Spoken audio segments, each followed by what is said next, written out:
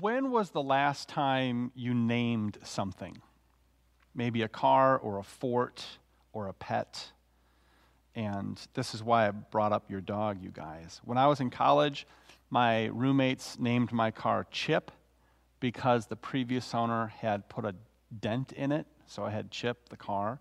When I was a boy and we had some woods on our property and we had a fort back in the woods, we called it Bullfrog Fort, though I don't know if there was ever a bullfrog in those woods. And of course, pets, we name pets. And my home has no shortage of pets. We also have a dog at home named Maisie. She's about 14. And I remember I wanted to name her Maggie, but my wife said no because her cousin's name was Maggie. And you couldn't name the dog after the cousin. And yet when it was time to name the rabbit, Kelly offered the name Kevin. And I said, you can't name a rabbit Kevin. That's just a strange name for a rabbit, so it's Butterscotch. And then when it came time to naming the gerbils, one of the gerbils' name is Indiana Jones, which of course we know that the dog was named Indiana. So, we name pets. All kinds of things come to our minds. It's sort of the same thing when it comes to naming a church, right? There's lots of different things you could name yourself, but at some point, people gathering together to worship Jesus have to come up with a name for their church. Where do you go to church? You have to have something to tell them, right? Some churches are named after people. I think, for example, of St. John's or St. Peter's. Peter's one of my favorite characters in the Bible. Or St. Dominic's, named after the saint who established the Dominican order. Did you all know that St. Dominic is the patron saint of astronomers? I didn't know that. I think that's kind of cool. I was wondering, by the way, who's the patron saint of birds? Of course, that's St. Francis. But then baseball. Did you know there's an unofficial saint of baseball? Saint Rita, because of a reference in a movie. Rita of Casia. I digress. Other churches are named after the location they are at. I think of Life 21 at 2100 Jefferson, or whatever street that is, or Northfield Community Church. They name themselves based on where they are located. Other churches name themselves after a concept, like Canvas Church or Hosanna Church. Canvas, this idea that in Christ we're a new creation and God paints art in our lives. Hosanna, this call for rescue and salvation. Other churches are simply named after their denomination. I think of First UCC or the Methodist Church. You don't need to get too creative here. It's the Methodist Church, right? Or other churches are named after a place in the Bible, like Bethel Church, or if you've ever heard of a church named like Calvary, something like that, or Emmaus, our church. I thought about not preaching on this text. We're in a series right now called Gathering Stones. How is it that God builds community around Jesus, around Christ? And to get us there, I'm using these resurrection narratives, these stories in the Gospels where Jesus reveals himself to his followers as the resurrected and risen Lord. And I thought maybe I'll skip this one because I've preached it before. As not too long ago, as January 19th, I referenced this story in that Time Out sermon that I did not too long ago. So I thought about skipping this one. But then I thought about all the times that I share with my kids why they have the names they have, and the connections between their names and the meaning of their names, or the people that they're named after. And even though every now and again my kids kind of say, we know that story, it doesn't stop us from sharing with them why they have the name they have. And so I thought, let's just stick with this. So I've got 4 observations I want to make from this text. And here's the fun thing you can do. If you've heard me preach this text before, maybe you know what the points are. We'll see. We'll see how you do. Okay, the first observation about this text and this story, as these disciples are walking to Emmaus, is that they are heartbroken. They're heartbroken. And that's the first observation I want to make. They're walking with Jesus, And Jesus asks them a simple question. What are you talking about so intently? And they're walking, and Luke tells us that they literally stop walking. They stop. Can you think of the last time you were on a walk and you're walking and something that the other person says to you is so arresting that you literally stop walking and turn to them and say, "What?" Because that's essentially what's happening here. They turn to Jesus, the one who was crucified, the one who was buried, and the one who rose, the one who went through that whole bogus trial and endured the suffering set before him. And they look at him and they say to him, "You have got to be the only person in this whole town who does not know what happened." Their faith is in pieces on the floor. The one they hoped in as their Messiah was crucified. And right there, in that emotional place, is where Jesus meets them. Jesus invites them to talk about it, invites them to let him in, and invites them to tell him all about where they're at and what happened. At our church, Emmaus Church, we have a history of being a place where brokenhearted people come and they're able to find healing and they're able to just come as they are. And if faith has been shattered, I hope that this is a place where we can help people, allow people the time it takes to try and piece faith back together. A man was visiting a church and he's talking with one of the welcome people.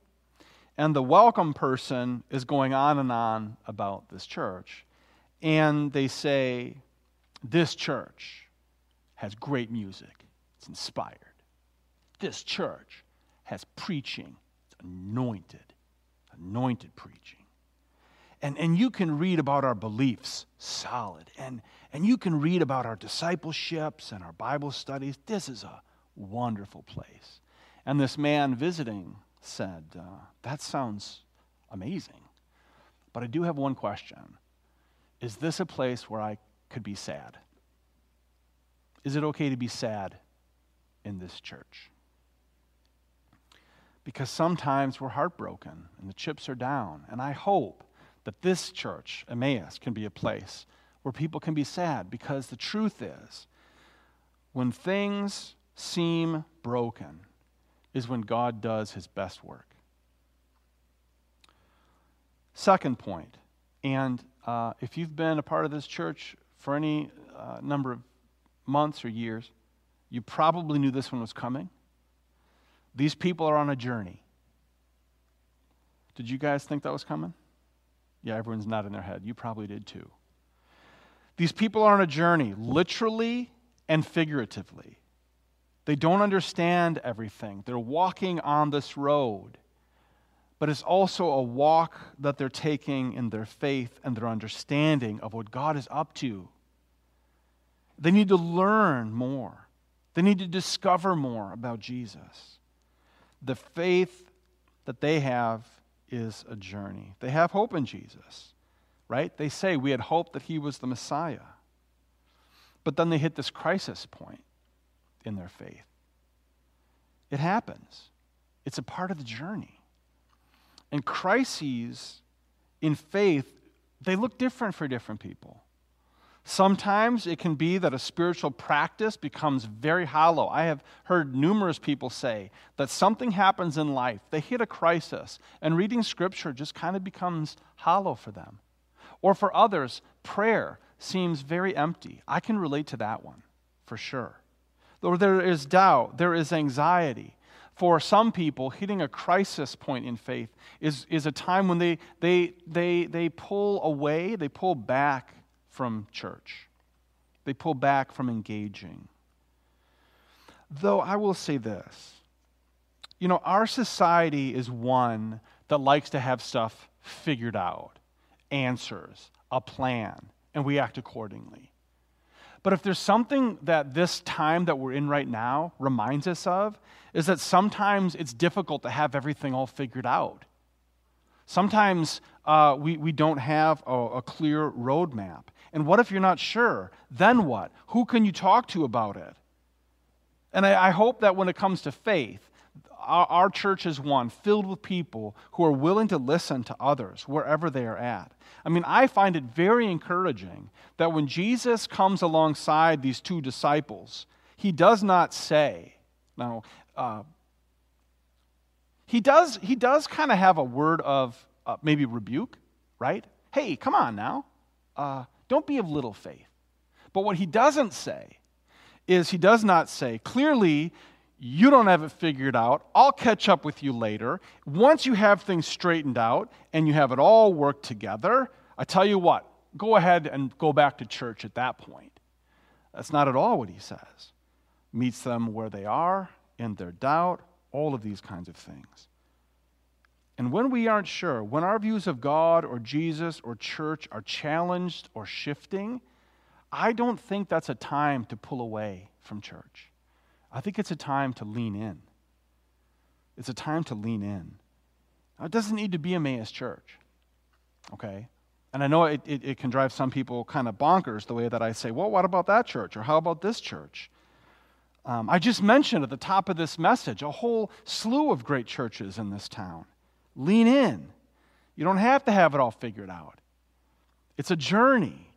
Don't be afraid to be honest. And I would hope that here at Emmaus, we are all given the grace to be where we are. Goodness, it is in our name. Let's live it out. Third point.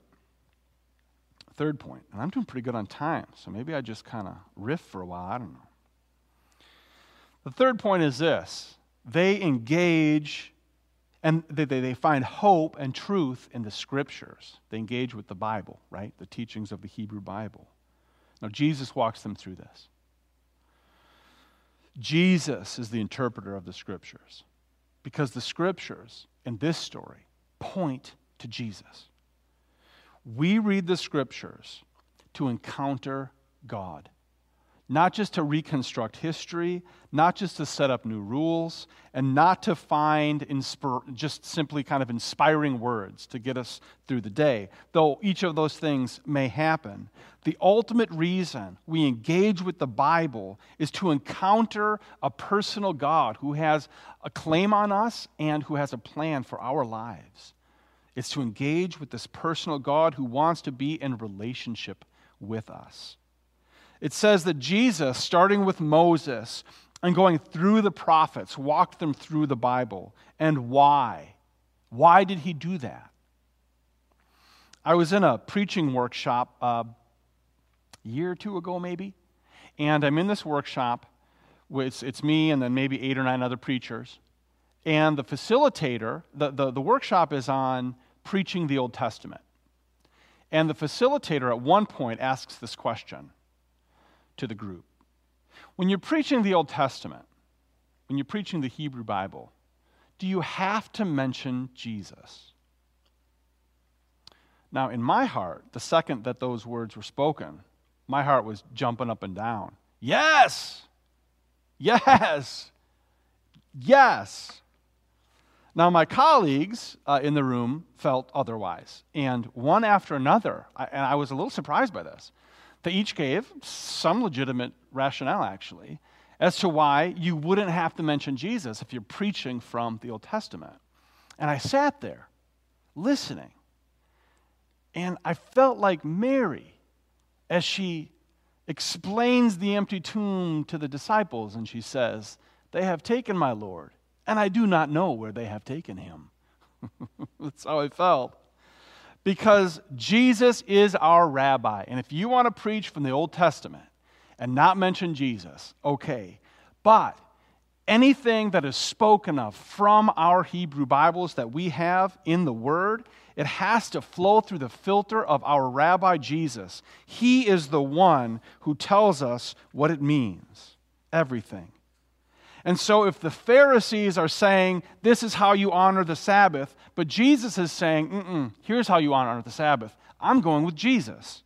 And if the Pharisees are saying, here's what it looks like to be pure and holy, but Jesus says, this is what it means to be pure and holy, I'm going with Jesus. And if the Pharisees are saying these are acceptable people to God, but Jesus says these are acceptable people to God, you know what? I'm going with Jesus. And if the Pharisees are saying this is the sacrifice you need to make in your life to be acceptable to God, and Jesus says I desire mercy, not sacrifice, I'm going with Jesus. Whew. And ain't no one saying amen in here, but I can hear it in my heart. I can hear it in my heart. Jesus,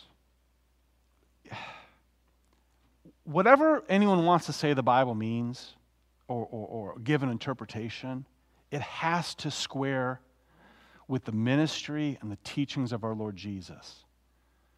Or it's a bogus interpretation for us because Jesus is the one we follow. Okay. Last point. These people on the road to Emmaus gather together around a table. I think it's, this actually hit me listening to Rhonda read that I hadn't grasped quite the same way before. So they get to this town, Emmaus, and they're going to have a meal. And Jesus acts as though he's going to continue on the road and go somewhere else. And they kind of plead with him, why don't you stay? Come on, stay with us. They are extending to Jesus, without even knowing it, hospitality. That's what's happening in that moment. They're extending to Jesus hospitality. These people gather around hospitality and they gather around meals. And it's in that moment where they're breaking bread together with Jesus. I know I've said this before. I'll say it again. It won't be the last time you hear me say it. That's when they realize that they're in the Lord's presence. I think that's interesting. When they hear the scriptures being taught to them by Jesus, though they don't know it's him, in the scriptures they see the truths of Christ. And in the scriptures they see the hope of Christ. But it was at the table, breaking bread with him, that they realized the presence of Christ in their lives. I think that's important. The breaking of the bread. They recognized it was him. Jesus was with them the whole time. He was with them the whole time. They did not know it. They did not know it. But it was gathering together like that. I was reminded recently of something I said in a sermon, which, of course, is always a dangerous thing. But I preached a sermon one time on worship, and I was talking about, because I hear people say this sometimes, I don't go to church. I'm not part of a church because when I'm in the woods by myself, that's kind of church for me. And I was preaching on this, and I said something to the effect of, when you're in the woods and you hear the sounds of nature or you see the splendor of creation, those are moments of worship. There's no doubt about it. I've watched sunsets, been on the North Shore, camping, hikes, and you're overwhelmed with the sense of awe and the wonder of creation and the splendor of God. No doubt. And then I said this, but that's not church. It's not church. I remember being a kid, and you remember, maybe you've done this too, right? Here's the church, here's the steeple. I'm getting some nods here. You've done this before.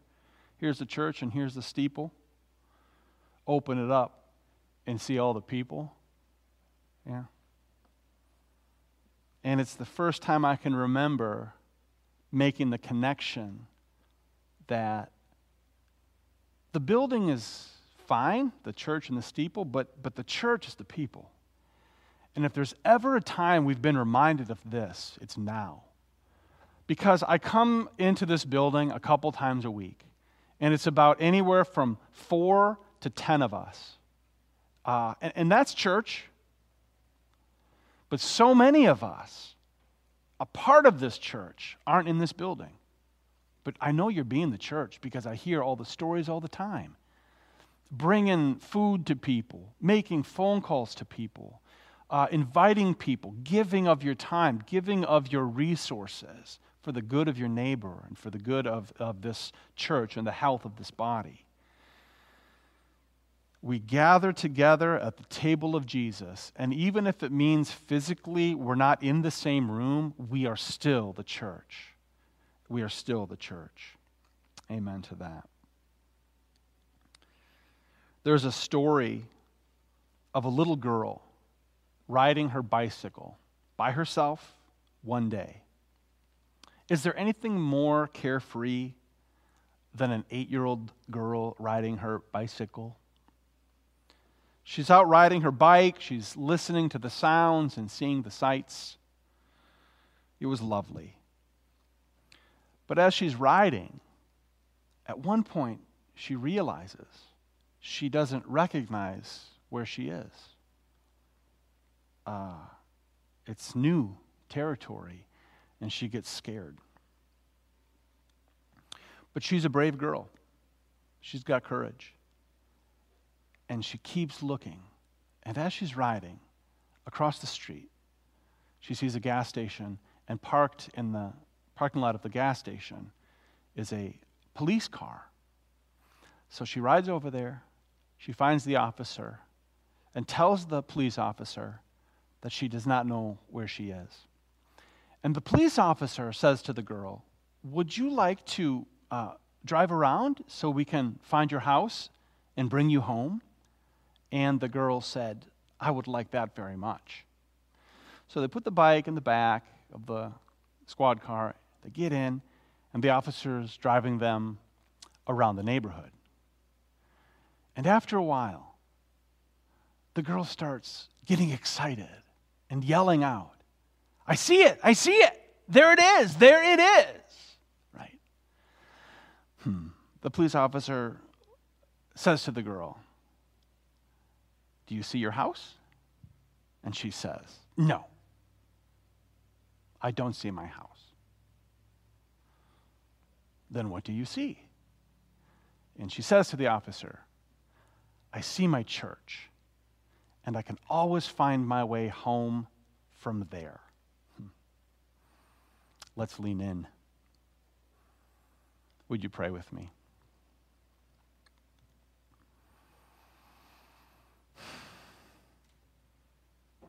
God, I want to express right now my gratitude, and I want to offer space for people who can hear my voice, to offer gratitude for our church, Emmaus Church. Thank you. Thank you for the help this place has been, for the hope that the people in this church live out, the trust they have in Jesus, the patience they display to us, the grace they have given to us, an extension, God, truly of your grace to us. The ways in which the people of this church share the good news of Jesus. And I am especially thankful, God, right now, during this time, for how it is you are working among us. You are good.